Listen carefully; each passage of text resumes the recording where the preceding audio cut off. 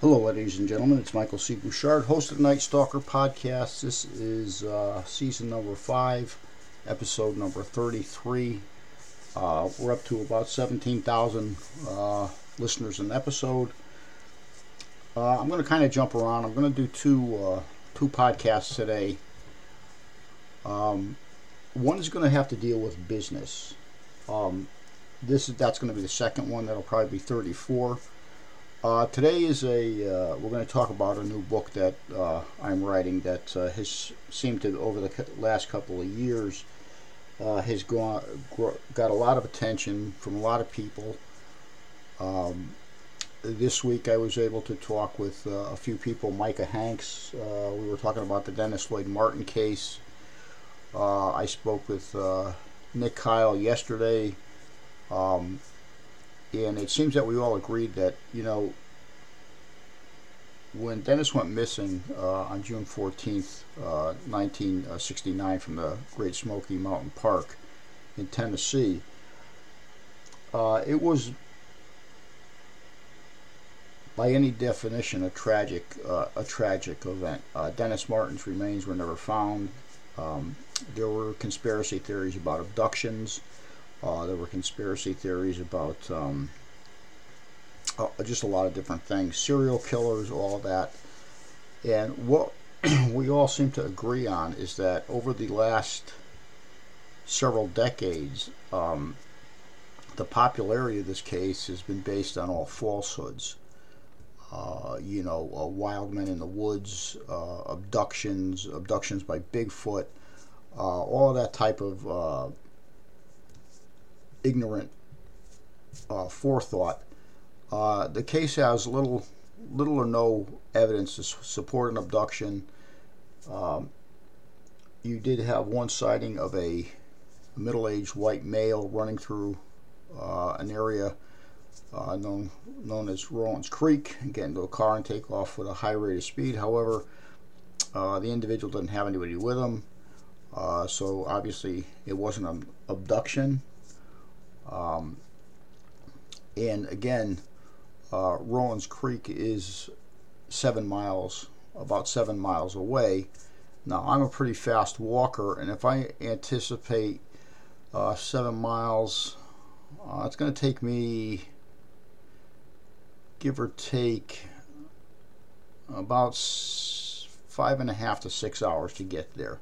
So, if Dennis Martin disappeared at about 4:30 p.m. from a distance 7 miles away, if you add like I said, I'm a fast walker, pretty steady walker. If you add the 5 to 6 hours, that's going to bring you into about the 10 o'clock period, way past the time that this individual was seen down at Rollins Creek.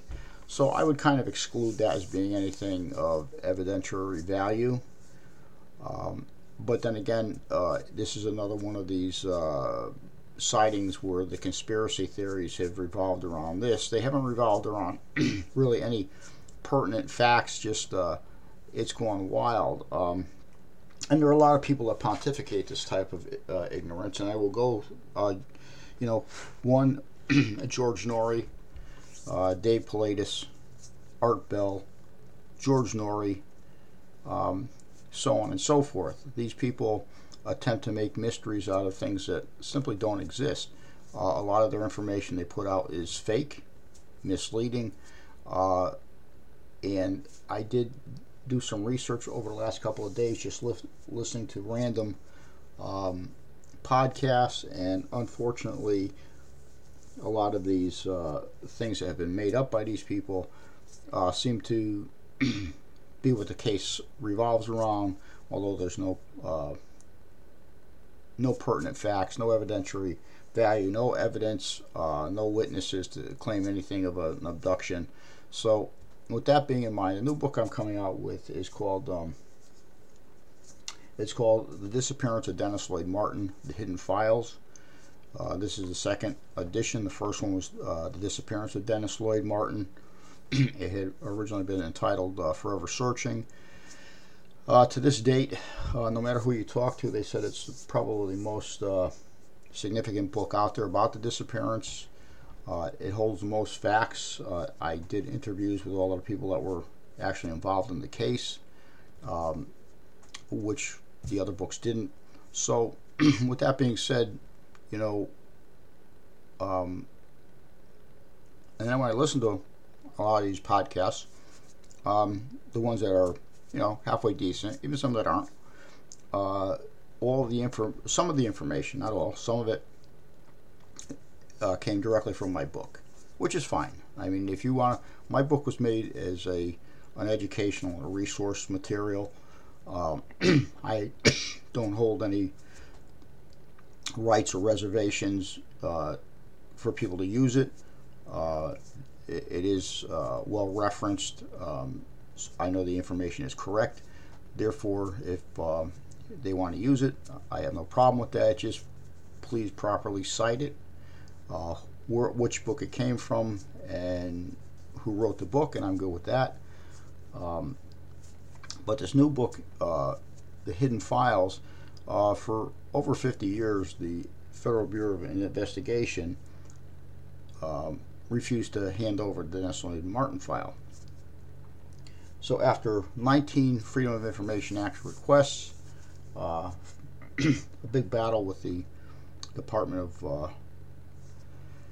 of Justice, big fight over the exclusionary rule, what actually applies and what doesn't. I actually had the file released to me on April 20th of 2022, and now it has been released to the public, and it's all out there. However, there's a lot of redaction. This new book is going to highlight a majority of the pages that are in there. I will fill in the redactions.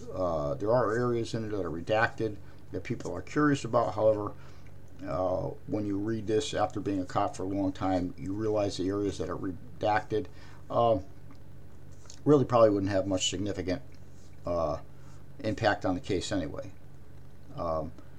It's going to talk about, you know, I'm going to look at certain pages. I'm going to give you some opinions of my own based on 37 years in law enforcement. I'm going to kind of direct you in the correct way of how the case should be looked at. The conspiracy theories, basically in the book, I'm just basically going to kind of a short Reader's Digest version of why they are not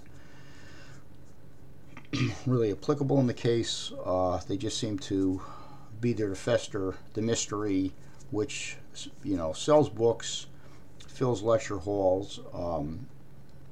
Unfortunately, it's all based on misleading information, and unfortunately, the public wants to hear misleading information. I don't know why, but it just seems to be the trend nowadays. Plus, there'll be other things in there that the public isn't aware of, and I will do my best to explain all of the material in there, why certain things were important, why certain parts of the investigation weren't important. The FBI really didn't take a notice into the case and really didn't want to be involved in the case, but 10 days after the case, for some reason, after the sighting in Rowan's Creek, pressured by the boy's father, William Martin, the FBI did start to follow leads. Not that I ever believed that they ever really believed that there was a criminal aspect to it, but they did. They followed up for about 10 years, maybe about 11 years, maybe. And the ending note was that there was not enough credible information to go any farther. Why the information wasn't released, the full report unredacted, that's still a big question in my mind. I have once again filed another Freedom of Information Act requesting the unredacted version, because I don't believe that there needs to be redaction. I do not believe that the information in there is exclusionary. If they're saying that the case is merely non-substantiated for, as far as criminal aspect or anything like that, then everybody that's in there, they're worried about demographics, they're worried about names, this and that. Why? These people have driver's licenses, they vote, they own cars, they own houses, they own this. Their personal demographic information is out everywhere.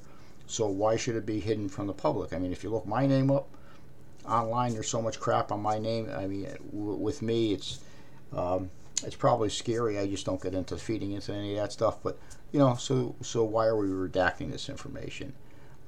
There's not really much of a mystery to it. Okay.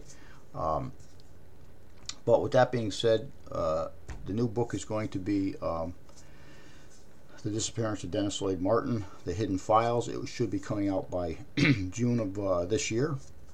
I am going to be doing, within the next couple of weeks, a podcast with Nick Kyle, who does the Missing Enigma, which I have to tell you, people, if you're gonna listen to a podcast that is factual, that's well resourced, that actually makes sense, I would stay with the missing Enigma. The other podcasts just don't cut the snuff. They're full of a lot of crap. The Missing Enigma isn't. It's a very well researched podcast. As a matter of fact, besides the podcast I've done with Micah Hanks concerning this case, The Missing Enigma is the only two podcasts that I would suggest to anybody about the case. The other podcasts are just distorted, misleading, bolstered, and sometimes, unfortunately, very inaccurate. With that being said, I had suggested to Nick and Micah Hanks that, based on the conspiracy theories, that I would like to do a multiple host podcast with Micah Hanks, Nick, myself. I have a couple other people in mind that are factual based on the disappearance of Dennis Lloyd Martin. I'd like to get that together, and really put it out there so that people stop listening to these ridiculous conspiracy series that are put out there by Dave Pilatus, George Knapp, George Norrie, Jeremy Corbell. It's a shame, because this is a tragedy. A 7-year-old boy never came back. For years, the family members are still dealing with this. The ones that are still alive. It's just a shame, but hopefully this new book will clear up a lot of facts and put people on the right track. And I'm looking forward to doing some of these podcasts and getting the real message out there. I'm sure a lot of the people that are doing these fake broadcast, these fake podcasts and fake lectures, and I know they don't like it already, because there's word in the wind that it's going to debunk a lot of stuff, but you know what, don't lie and you don't have to worry about it. Until then, I'm Michael C. Bouchard, host of Night Stalker podcast. This is season 5 episode 33, and we have the listener base, like I said, 17,602 right now per episode. So I will see you on the next episode.